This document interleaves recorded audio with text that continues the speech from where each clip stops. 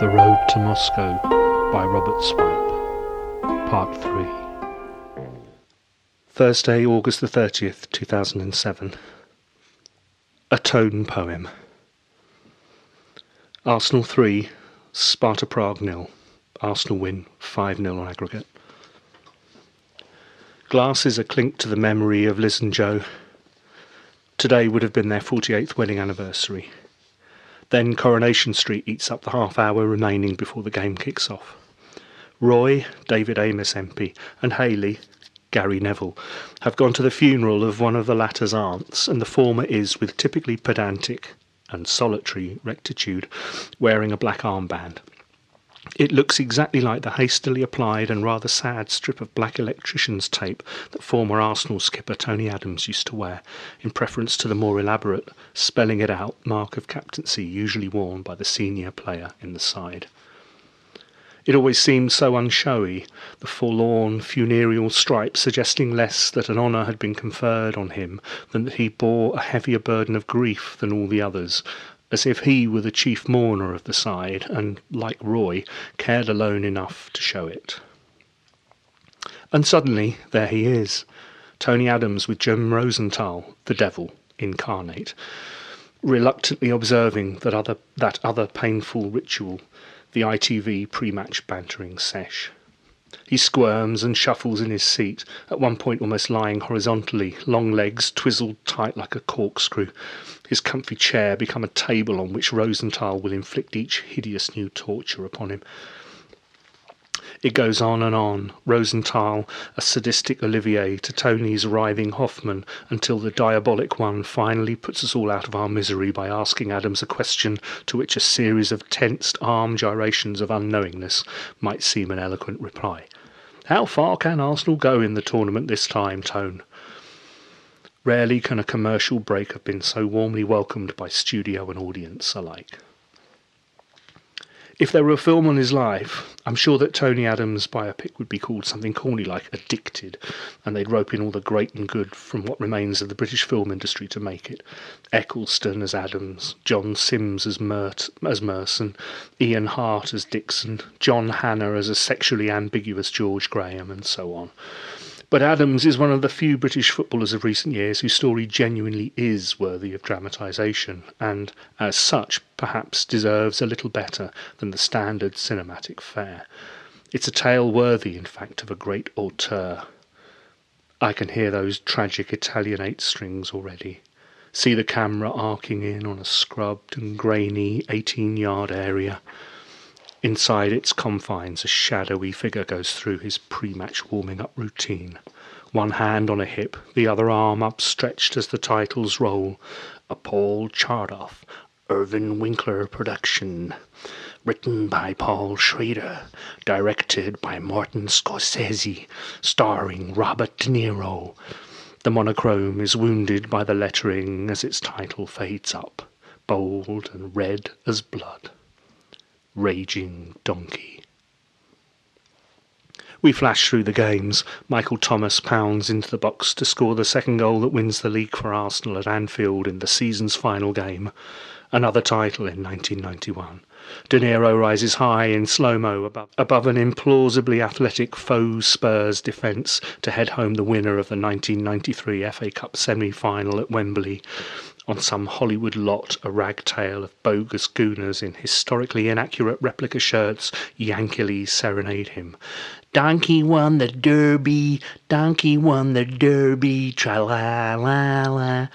2 more Wembley finals, 2 more winners' medals, the Cup Winners' Cup held aloft the following year, the braying donkey taunts of the crowd replayed ironically on the soundtrack as Copenhagen weeps with joy. Then Marty turns his camera to the life lived off the pitch. The ceaseless boozing sessions with a hideously accurate CGI Martin Keown, the atonement of the training ground, the layer upon layer of bin liners, flagellating swathes that wrap the penitent flesh, sweating out the drink, expunging all the sins ahead of the game. Then the vivid car smash. Sombre-lipped, Caprice applies despairing boo-boo kisses to a dark and brooding bruise. Finally imprisoned, The same opening warm-up routine, this time paced out within the confines of an even smaller jail. Succumbing to despair, De Niro moans, De Niro wails, De Niro weeps with every toe-destroying kick aimed at the cold, dank walls of his eternal cell, moaning, weeping, lost. Redemption, though, of a kind. 3-1 up at Highbury, Everton beaten, another title won. Mark Strong, Steve Bold, clips a probing ball behind the soon-to-be losing side's back four. Adams takes a touch, steadies, and then with his left foot lashes home. Behold the man! He stands, legs astride, both arms now upraised, before the worshipful North Bank. A man reborn, donkey no more, raging no more. One final sweet coda. Wembley, another final one. Philip Seymour Hoffman, Ray Stubbs, aims a microphone his way. "You never knocked me down, Ray," he'll say. "You never knocked me down." But that's only half the story, if that. It skips so many other interesting parts. The piano playing, the poetry, the Thomas Hardy books, the degree in sports science he began. All those attempts to find another sort of life, part two, as he describes it, to dark, satanic gym, are just so many ways to fill up all the empty space, just as the boozing filled the gaps between the games. Drinking pushed Tony Adams to the brink, only for a love of the game to somehow drag him back. Similarly, the diligent and earnest undergraduate was lured back from the ivory towers of academe to the nervous rigours, the ritual of the dugout, football's gain, Portsmouth's gain, and even Paul Schrader could not have scripted this bit better. With them he'll return on Sunday to his spiritual home at Arsenal.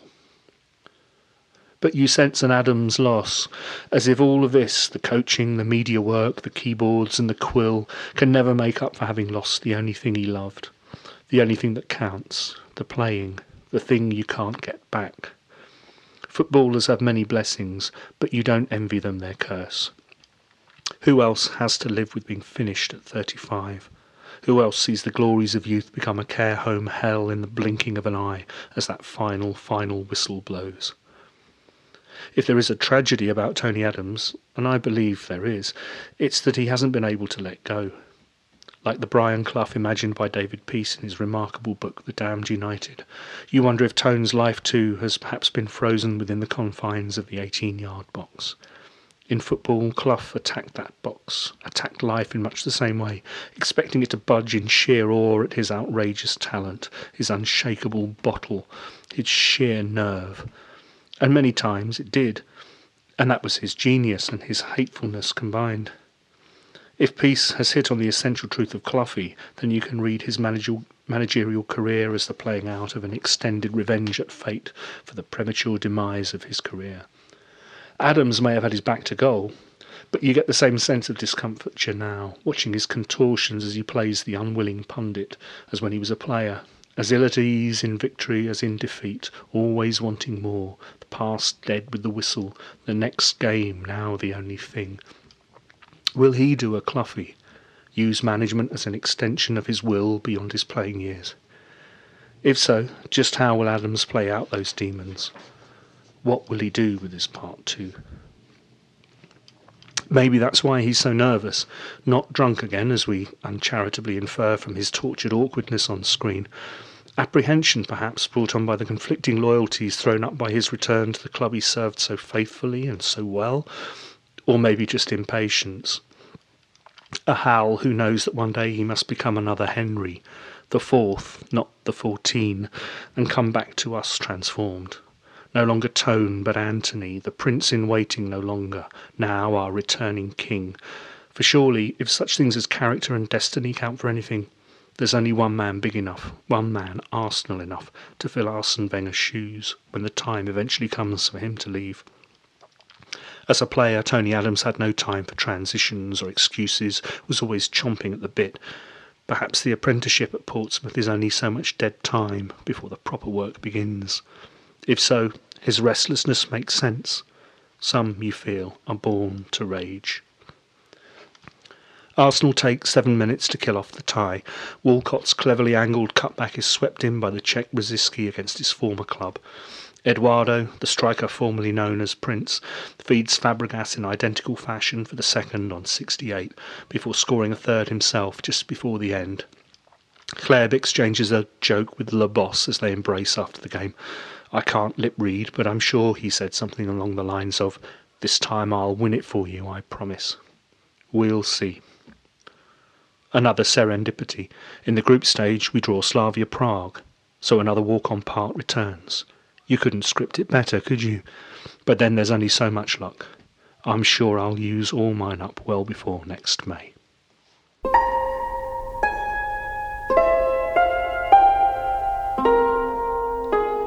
Thursday, August the 30th, 2007. Money doesn't talk, it swears. We rewatched Don't Look Back, D.A. Pennebaker's film of Bob Dylan's 1965 British tour. There's a scene in it where Bob finally gets to meet Donovan, the much-heralded British Dylan, as he's been touted by the media and pretty much everyone who's crossed the path of the American original, much to the latter's wry incredulity. "He's a great guitar player, mind," a well-intoxicated Alan Price tells Dylan. "Better than you." I'd always read the famous meeting between them as having been a humiliating one for Donovan. He'd sung and played for the visiting folk poet and done so nicely enough, only for Dylan to rub the cavernous gulf between their two talents right into the nose of the Scottish folkie, every syllable and strum of Bob's performance making his rival's fire appear punier, paler in comparison. But now I'm not so sure. I hadn't noticed before that it's Donovan himself who quietly requests the song. Dylan seems happy to acquiesce, performing "It's All Over Now, Baby Blue" as the young pretender has asked him to. Listening, Donovan's cheeks don't appear to redden as they would if this were really Summer Basement. No, he's spellbound like the rest of the room, enraptured by the song, its singer unimpeachable. The little nods he gives are not those of resignation.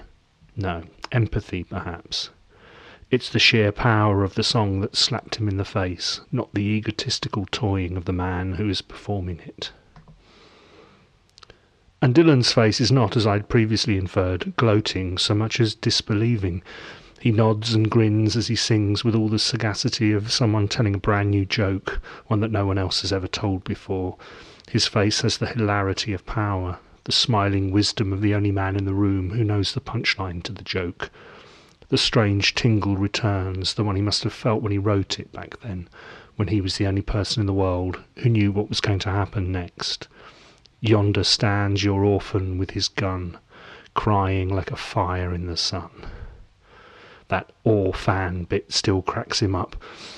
He can hardly keep a straight face as he sings. It's as if he cannot quite believe it himself, and so he smirks, perhaps slightly ashamed that he's getting away with it, that such playfulness could be mistaken so readily for revelation.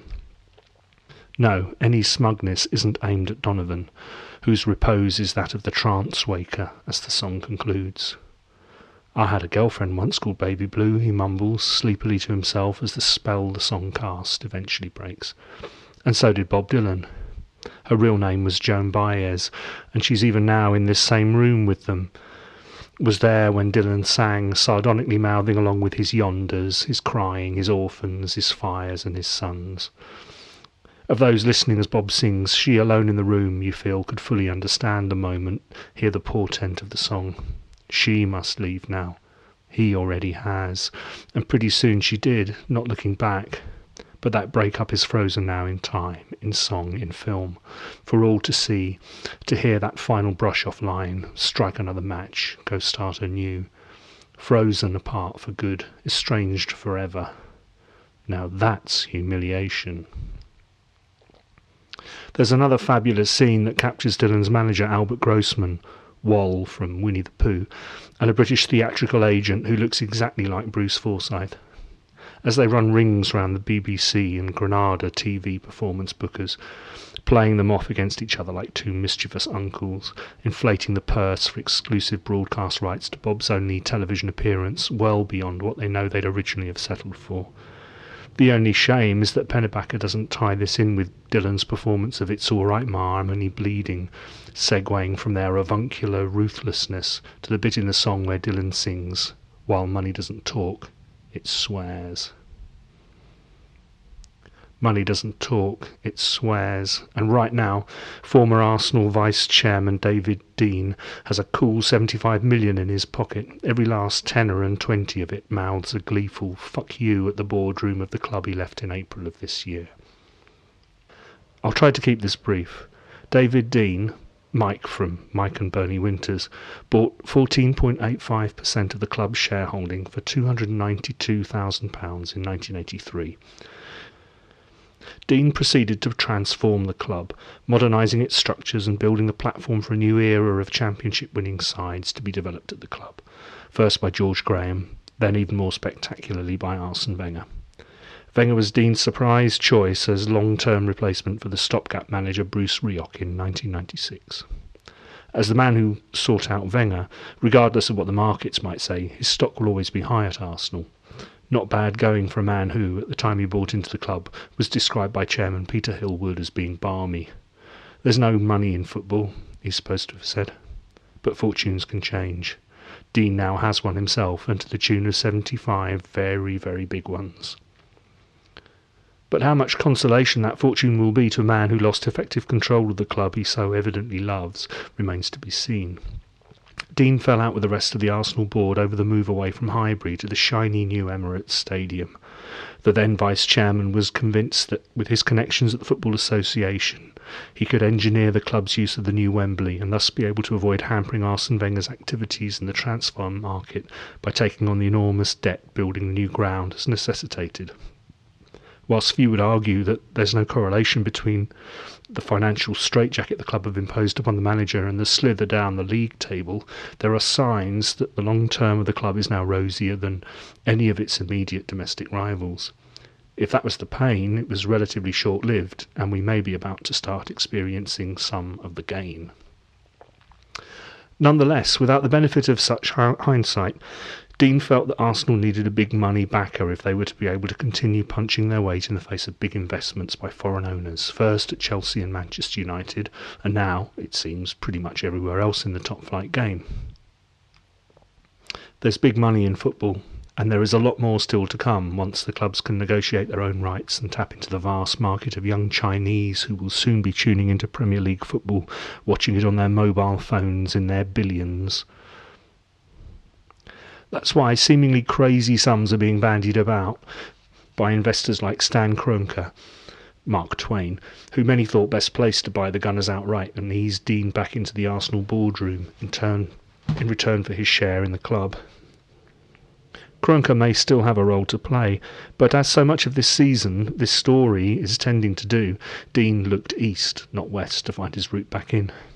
Red and White Holdings, a company set up by Uzbek billionaire Alisher Usmanov, Alfred Hitchcock, bought Dean's shares, and now the pressure will be on the present board to shore up against these or other potentially hostile investors. Dean has seemingly ceded the power his stake in the club gave him, but he's a wily old bird. We have a saying at Arsenal that we trot out whenever there is talk of a crisis at the club. Arsene knows, we say, and Dean, don't forget, knew about Arsene before anyone else. Maybe David knows too.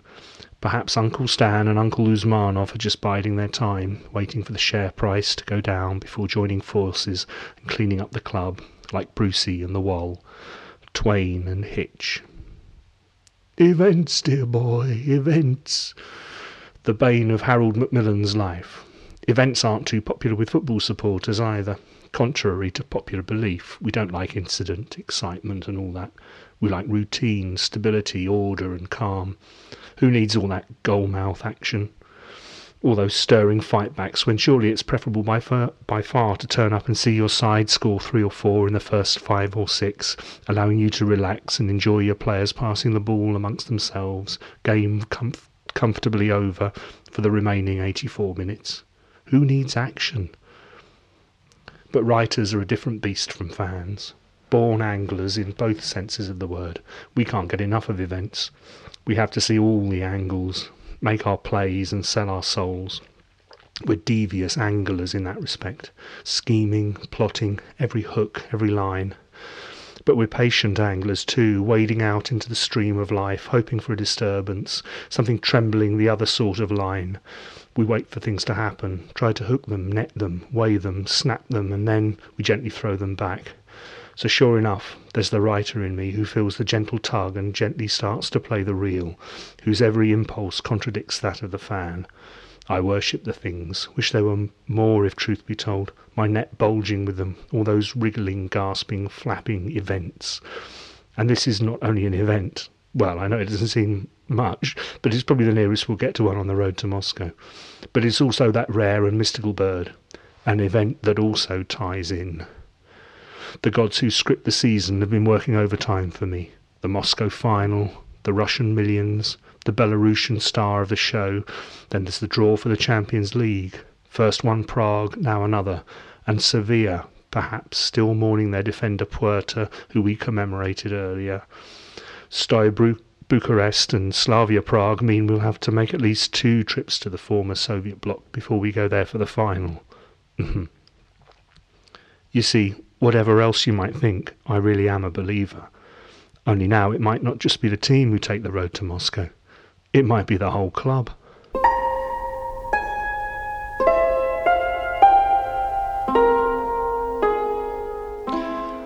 Sunday, 2nd of September 2007. Arsenal 3, Portsmouth 1. How sad we all are to hear of the death of Antonio Puerta. It's not credible that this should happen in the modern game. Also, it raises some questions. Was the player aware of any heart condition himself? Was the club aware? If not, why not? It's appalling to die from something that could have been detected and treated. However, it could also be the case that the player knows what he has and decides to carry on. That happened in France. A player called Omar Sanoun, a French international, knew he had a heart disease that could be deadly, but he decided to go on. He basically decided to take the risk of dying rather than not play football. Arsene Wenger's matchday programme notes. Before leaving for today's game, I start to watch the recording of Friday night's Super Cup final between Milan and Sevilla. All 22 players have Puerta printed on the back of their shirts, the memento mori of his name beneath their squad numbers, a ghostly echo of their own. It's as if they're saying it could have been any one of us collapsing like that, dying like that. Any one of this haunted 22, but for the grace of God, dead at 22. When Renato scores, the Sevilla players join him in celebration, huddled together, each points heavenward, up towards the teammate they've lost, offering this otherwise unexceptional goal to his memory. I don't get to see the second half. Don't know who won the game even, but it doesn't seem to matter which 11 Puertas triumphed, or if the game ended a draw. Sevilla play AEK of Athens tomorrow night to decide who will join Arsenal, Slavia Prague and Stoy Bucharest in Champions League Group H. Sevilla are 2 goals up from the first leg, so chances are that their faithful will be making the trip to London on 19th of September, when they'll no doubt unfurl the same Puerta Presente banner that summed up the spirit of Friday night's game. Rightly or wrongly, football's often described as a religion. Those Spanish fans clearly felt some transubstantiative force around the game, and that transcendent shimmer of shirts, their votive arms upstretched to the one they'd lost, was very, very moving. In any case, if football were little more than harmless escapism, you wouldn't know it from leafing through today's matchday programme. Aside from the tribute to Puerta, there's a memorial to Ray Jones, the promising QPR striker who died in a car crash last weekend. Next to that is a get-well message to Clive Clark, the Leicester City loanee who survived a similar collapse to Puerta's in a midweek game.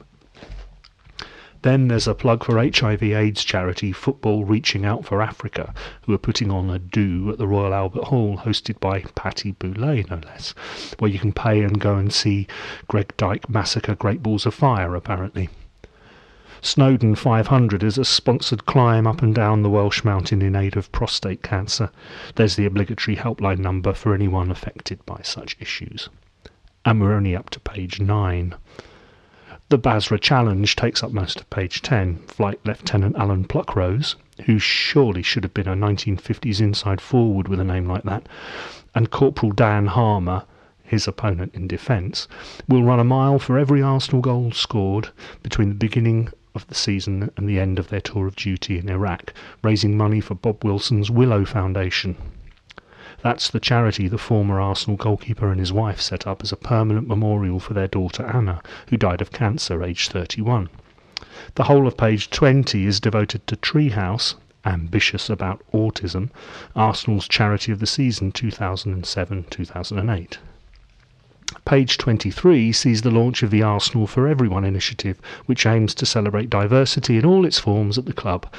It's been set up as part of the club's work towards achieving the intermediate level of the racial equality standard. Only intermediate?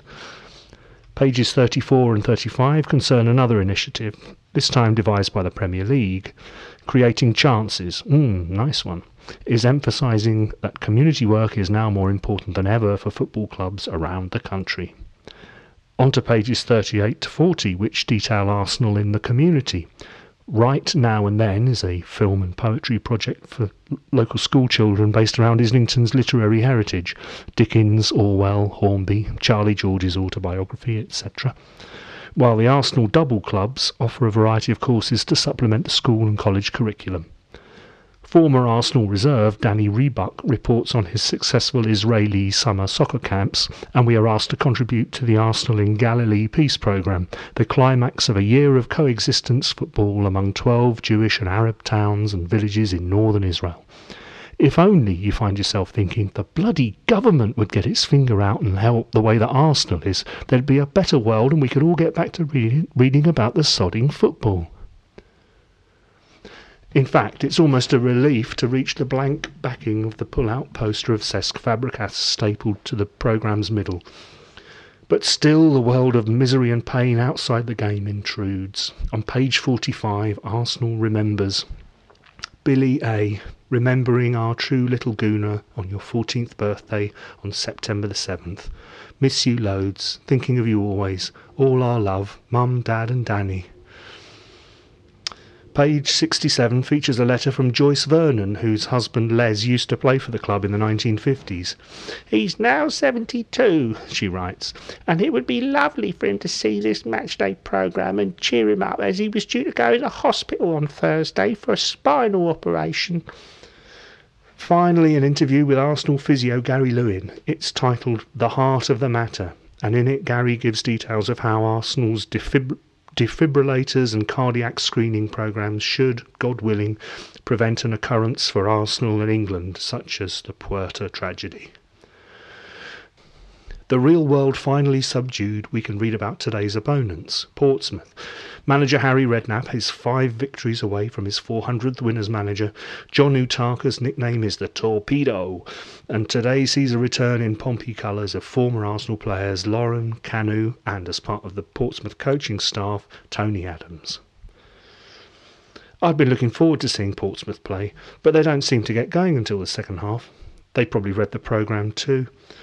By then they're already 2 goals down, a coolly taken Adebayor penalty that sends David James the wrong way after the keeper had brought down Van Persie in the box, and a swivelling Fabregas shot from close range from a Gilberto knockdown at the near post.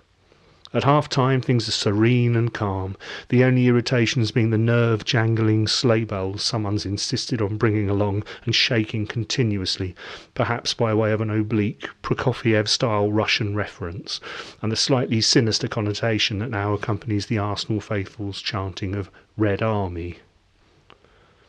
But I needn't have feared. Sure enough, with the second period barely begun, there's the obligatory event. The lumbering Senderos gets caught the wrong side of Canu, whose own history of heart problems is surprisingly absent from the programme's litany of woe, misfortune and tragedy, and brings the gangling Nigerian down.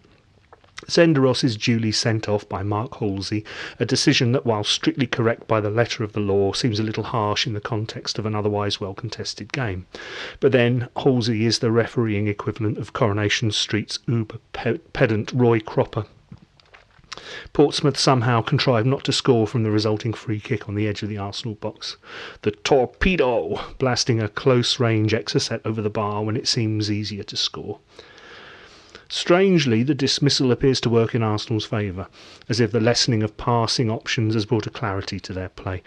In the game's crucial period in the wake of the sending off, they hold their own and even manage to score a third. The lively Rosiski, who has thrived in the extra space that's come with the game opening up, takes Cesk's quickly taken free kick in his stride and blasts low past James from a narrow angle to seal the game for Arsenal. Or so you'd think. But no, seconds later, with what is either astonishing good fortune or outrageous skill, Kanu has allowed a seemingly harmless ball into the box to hit the heel of his size 14 boot and slice providently into the Arsenal net.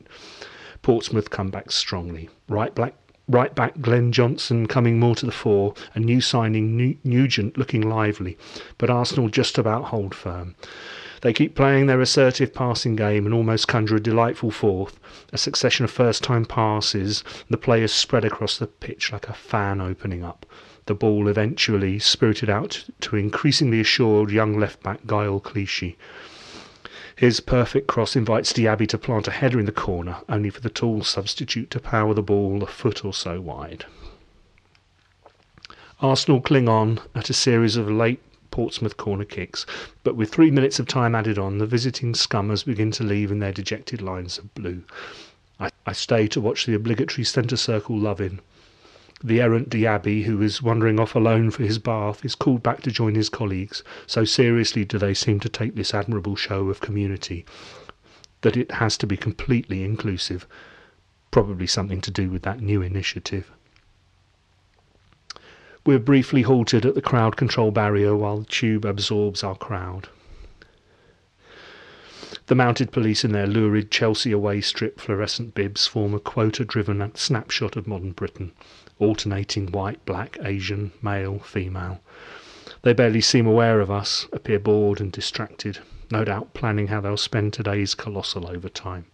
I drink in the scene. The solid-built cockney behind the mobile burger bar proffers a long drooping sausage to a time-honoured regular, while his chubby Chinese colleague deals with the rest of the queue.